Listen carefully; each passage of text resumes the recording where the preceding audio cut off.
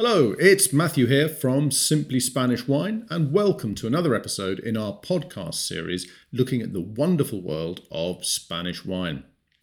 So in this episode, we're carrying on our regional focus and having a closer look at Cataluña, which in terms of climate, along with Valencia and Alicante, forms part of Mediterranean Spain.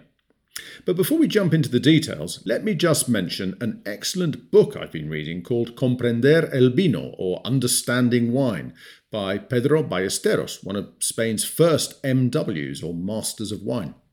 The book is a great introduction to the history and geography of wine in Spain. Now, Ballesteros describes Cataluña as a paradise for the vine, and he's absolutely right. With mild winters, long hot summers, and quite low rainfall, this really is a land where, with a bit of skill and common sense, winemakers can achieve quality with all sorts of different grape varieties and different wine styles. On the map, Cataluña is a big chunk of northeast Spain. Broad at the top across the Pyrenees and tapering down about 400 kilometres from the French border to the mouth of the Ebro River at Amposta.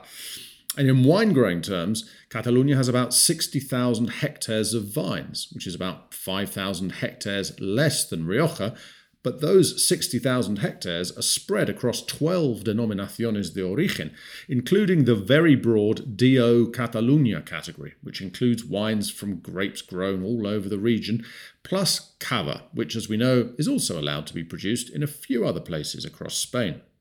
So kicking off at the top, we've got Empordà, often billed as a mar y montaña, or sea and mountain region, sandwiched as it is between the Med and the Pyrenees. The middle of Cataluña is home to a vibrant group of perhaps lesser-known DOs, each with their own individual personality, and all well worth exploring.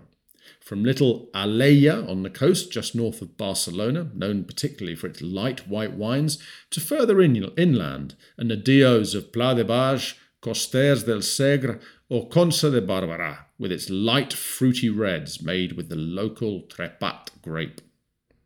Below Barcelona, and we're into slightly more familiar territory perhaps, with Penedès, home to most but not all of Spain's cava, but also well worth exploring for wines made from fantastic native Catalan grapes like Xarel·lo, sometimes known as Pansa Blanca locally.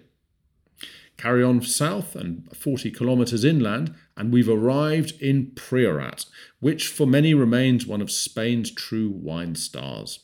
The story of how René Barbier, Álvaro Palacios and friends arrived in Priorat at the end of the 1980s and began to revive the small, isolated hillside plots and discover the mineral magic in the yicorella, or slate soil, is part of Spanish wine folklore.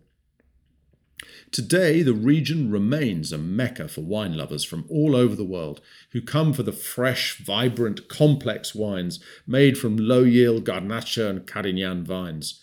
If you want to try some for yourself, check out our Quesí wine available on the Simply Spanish Wine website.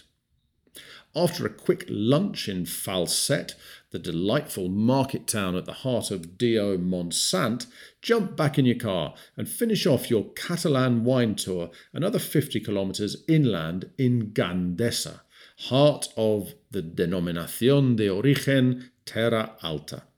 This is home to the white Garnacha grape and some of our favourite Spanish white wine producers.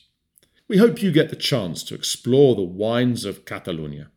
Join us again soon for another episode when we'll be carrying on our journey around the wonderful wines of Spain.